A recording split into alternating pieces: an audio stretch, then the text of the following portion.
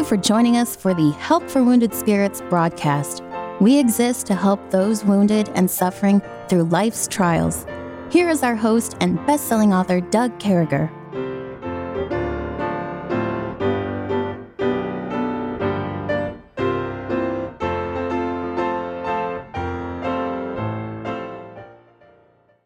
Great to be back with you, folks. So excited for this opportunity to move forward. We've been looking at narcissism, and honestly, we've been on the other side of the hill. We climbed that hill for 4 or 5 weeks. I don't even remember how long, and we had some guests in between, wonderful guests, Pastor Stephen Huffman and David and Aaron Jeffries about marriage and different things like that. We've had great people drop in, and we've done so much, and we climbed that hill, and the last couple of weeks we've been coming down the other side. And last week we talked about all kinds of things: new friends, local church, disrespecters of persons, attitude equals altitude, humility. Yesterday we talked about trusting in the Lord for our healing, looking at the clay, seeing what the potter can do with the clay, realizing that we're the clay, realizing that we're just some old muddy things and we got to put ourselves in God's hands. And with me out there in Utah, looking out his picture window, which is also the windshield on his coach out there traveling the country trying to help people,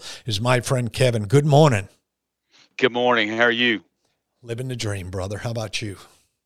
Amen. Amen. It's wonderful to serve a great God of creation, and he creates things and people. He does. He has a way of changing stuff, doesn't he?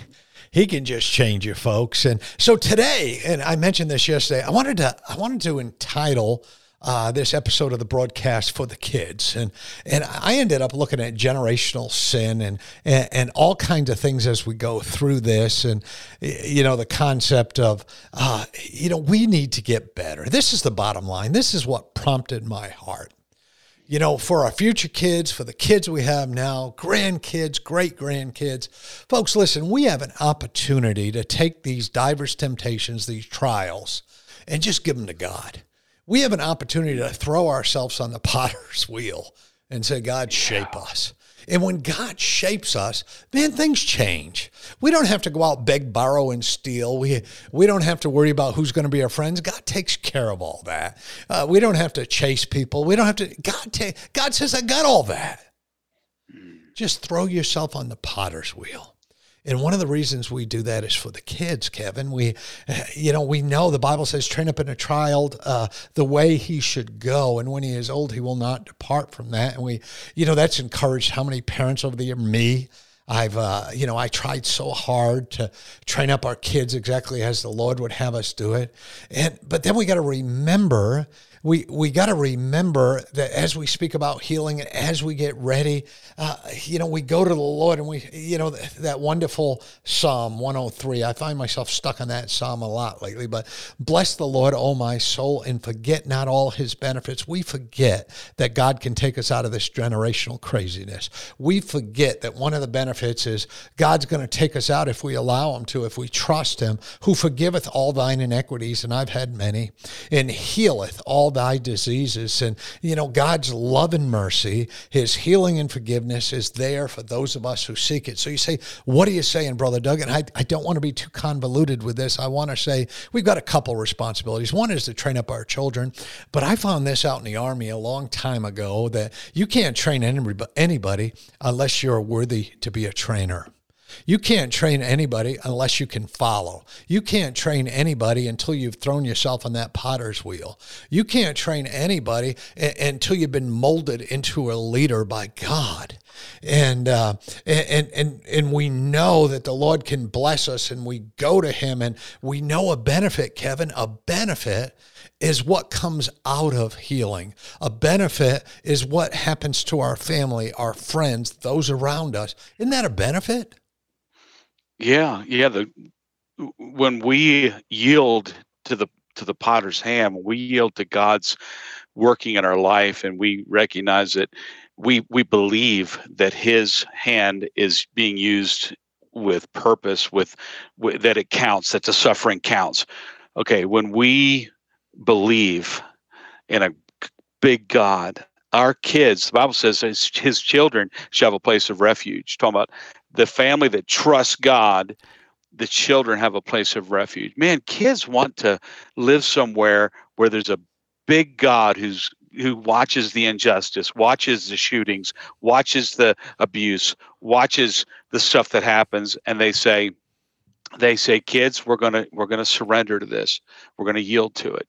And last night in church, I played a video of a nation that was going through a hardship, and where the president of Zambia, after the loss of its entire crack soccer team, they called it football, but it had a great soccer team that year, and they all died in a plane crash. Just about every one of them died in one plane crash. So he addressed the people, and I played this because I said, look, this is the right response when we are being pressured, when we are being assaulted by Satan. Recognize and yield to the hand of God. And so this president, I forget his name, of Zambia, addressed the people like a good dad addresses his kids and addresses his wife. And he said, let's pray. And he said, God, we don't know why this happened, but Lord, we surrender, we yield. He kept saying over and over, we yield, we surrender. And he began to cry, and he yielded. He said, Jesus that gave his life on the cross of Calvary and died for our sins. This is the president of Zambia. This was in the 90s. And the people, there's thousands, tens of thousands in a huge arena, huge stadium, began to weep and to cry out to God. And I just thought, you know what a beautiful place of refuge that his, as it were, his flock, his sheep, his children, the citizens of his country has, as he called down God's blessing on them, and they sought God. They yielded. So I think that, Doug, the best thing to do is just go ahead and lead out by yielding to a big God that knows what he's doing. Yeah, and what we talk about as we talk about a generational curse, or the Bible's clear. There's a lot of verses, and I'm going to go to a couple here in a little bit, but that point to generational sin not only being passed down to kids but descendants, and you say, well, Brother Doug, what does this have to do with PTSD, being hurt, and these things we went through? Is, you see, once we've been through the terrible things, once we've been through the icky things, once we've been hurt, once we've been beat up, once we've been knocked down, once people who we love the most hurt us, or whatever the case may be, once we come out the other side, it's really easy for us to give up on God. And when we give up on God, we're not just giving up ourselves. There's people watching us. There's eyes on us. There's ears listening to us. There's descendants. There's a family. And we have this responsibility. We have this responsibility to jump out of these things. Remember in Exodus 34, it says, keep in mercy for thousands, forgiving iniquity and transgression and sin. And that will by no means clear the guilty, visiting the iniquity of the fathers upon the children and upon the children's children, and into the third and the fourth generation. So there's a lot at stake here, folks. This isn't just about, we're going to get better so we do better. Yay, the world's all about, look at the new Doug. They put pictures out there of the new Doug, and these people write, I ate better than I've eaten in weeks. I lifted more weights than I have. I'm wearing clothes that I haven't been able to hear. I. Now it's like, God, look what God's doing. Let's sit back, folks, and take this craziness that's entered into our life and filter this thing through God's eyes and say, Lord, I need to get on the wheel tonight. Lord, I need your hands on my life.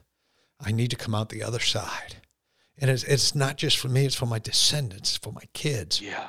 Shape me, Lord. It's for the people who live next door. And Kevin, it's so significant.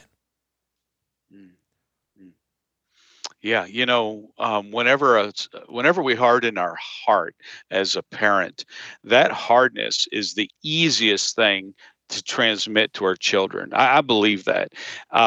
In fact, we're on the, I don't know how much time I have here. I forgot to check, but about a minute. So in Jeremiah 18, when God said, "Hey, if the clay is marred, I'll remake it. It'll be fine. It'll be better." This is their response. And they said, children of Israel, this is what God said. God is saying that their answer is, there is no hope. but we will walk after our own devices, and we will everyone do the imagination of his evil heart. What a terrible response when God is pitching the best story of redemption to respond, nope, it won't work. Not case is too hard. And I counseled someone this past week that was abused terribly. And because of their abuse at the hands of a narcissist, they said, I will never trust anyone ever again. And this is someone that loves God. You would think they're reaching out for help. And they were texting me, but they had crystallized their heart. How sad. And I think this person has about 6 or 7 kids. How sad that their children are going to pick up on the idea that there's no hope when God allows this bad thing to happen. Yeah. Folks, listen, we got to do what we got to do with the broadcast. We'll be right back.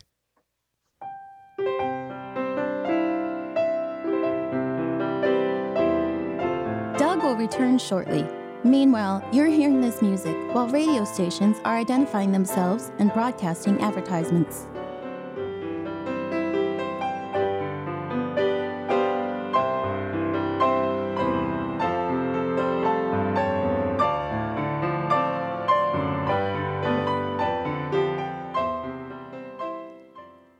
Isaiah 26:4, trust ye in the Lord forever, for in the Lord Jehovah is everlasting strength.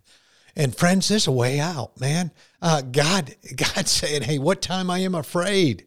I will trust in thee. And you know, as Kevin wrapped up so aptly there before the broadcast break, and as we were looking at that, we got to remember that we've been hurt. And with that hurt, we can make some pretty rash decisions. And we say, man, I'm never going to trust anyone again. Well, anybody includes God. Anybody includes some pretty wonderful people in your life. But God has given us this wonderful filter. He's given us this trial, and He's shaped us. And folks, you got to get on the wheel. And I know I'll probably say this 100 more times. You guys are going to go, Doug, shut up. Stop talking about the wheel. But listen, when God shapes us, when we walk around, I remember I was in a prophet's chamber, and man, I was going through a trial. And a prophet's chamber is a room in a church where, they'll have preachers sleep and their wives and things of that nature when they come through. Some of them are really nice. And I remember this one particular one, I got in late, and I really didn't do a lot of time looking in the mirror or anything besides brushing my teeth or whatever. And I went to bed. I remember I woke up the next morning, and boy, I woke up to text messages and a trial and one crazy thing after another. And I remember I just kind of prayed a little bit. And I went into the restroom, and I was combing my hair, getting ready to go meet the pastor. And right across the top of that mirror was that wonderful verse, that anthem, that thing that so many people share from Philippians 4:13. I can do all things through Christ, which strengthened me. And folks, God can take us through this for the kids. We can block out the generational sin. The kids can see the change. And Kevin, we have to tell the kids we're messed up. We got to seek forgiveness. We've done some things wrong. I do that with my kids. I say, yeah, man, I wish I could go back and change that. But boy, if we have to do that again, I'm going to get it right. You know what I mean? Yeah, boy, children have the greatest capacity for forgiveness, way better than we adults. But they seem bent on forgiving us knuckleheaded parents. And I've done the same thing, Doug. In fact, I was just thinking with utter horror as you were talking, the Holy Spirit brought this to my mind. And so I want to again, be more sensitive to this area. There was a time when I was trying to take my I had probably 3 teenagers at home at the time. That's a recipe for mental illness there, having 3 children at home. Actually, I had four at home, but and they were all teens, but anyway, older teens.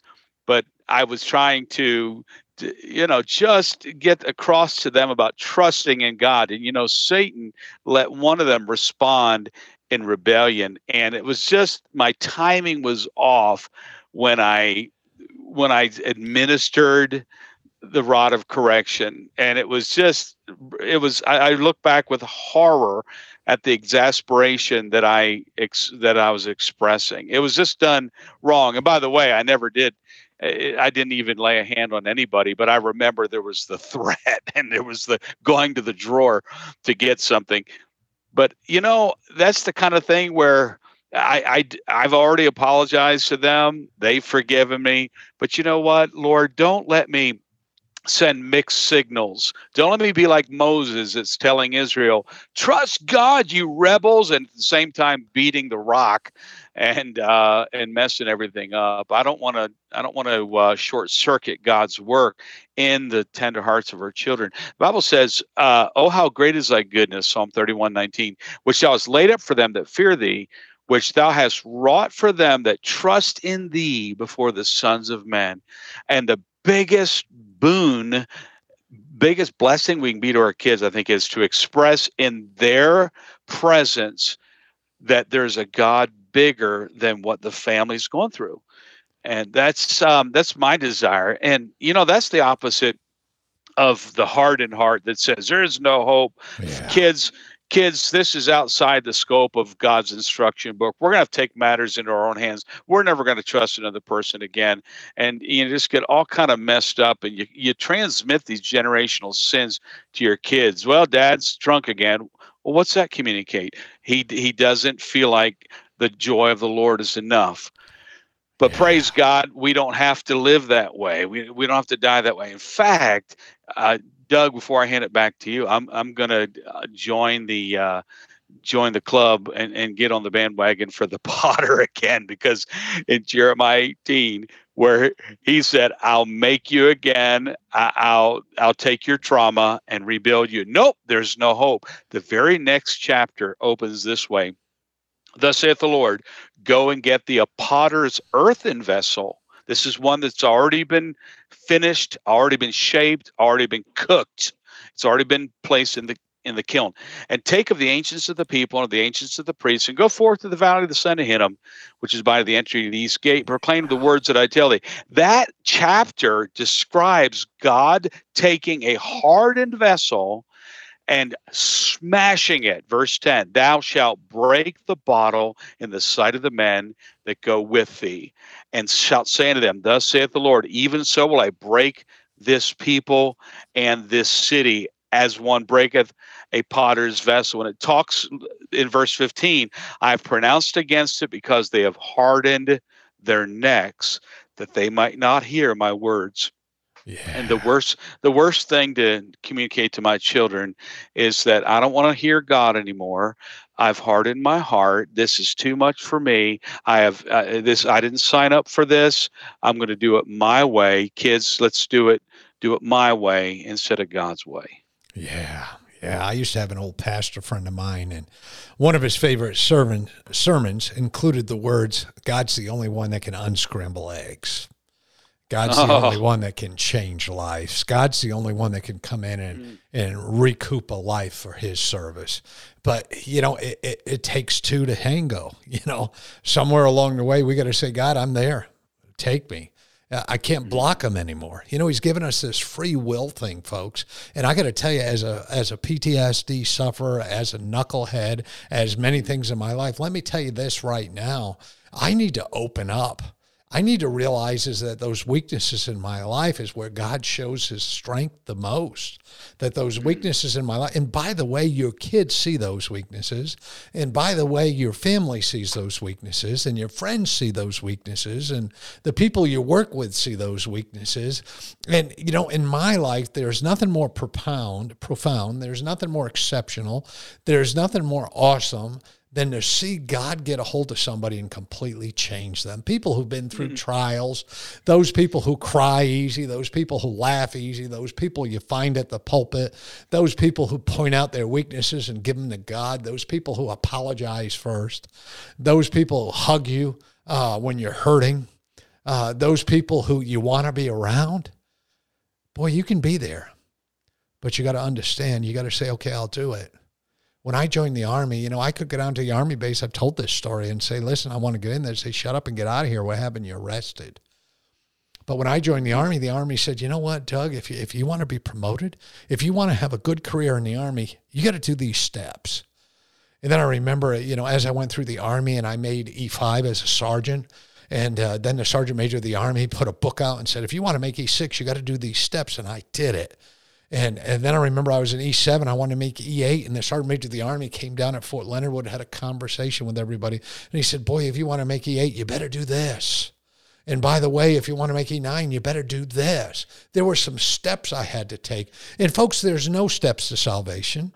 There's no steps to God's love, but you must open your heart and say, God, I'm ready. I can do this. We got to trust in God. We don't trust in people or circumstances, but when we trust in God, we say, you know what? Maybe I can trust somebody else. Maybe I can open my door a little bit. Maybe I can get off this couch. Maybe I can do some extra things in my life. I do trust God. And trust in God means I'm not stuck. I'm not stuck somewhere where my family's being hurt. I'm not stuck somewhere where my friends are being hurt. I'm trusting God. Get on the table, friends. We sure do love you. Make sure you come back tomorrow. We're going to talk about getting better for our spouses, our future spouses. We sure do love you. Make sure you get a hold of us if you need to. Thank you. Thank you for listening to our broadcast. At Help for Wounded Spirits, we believe the Bible and place great importance on you having a personal relationship with your Lord and Savior. The Bible delivers a clear and simple message of salvation, outlining how you can begin your personal relationship now. First, recognize that you are a sinner, as all have sinned and come short of the glory of God. Second, understand that there is a cost to our sin, as the wages of sin is death. Third, realize that Jesus alone paid that price. To receive salvation, simply ask the Lord to save you in Jesus' name, while believing in your heart that He alone can save you, and He will. If we can help you with your salvation or to direct you to a local church, please do not hesitate to contact us. For additional helpful resources, including our new TV series, more information, or to donate and support this crucial ministry, please visit us at woundedspirits.com. May God bless you.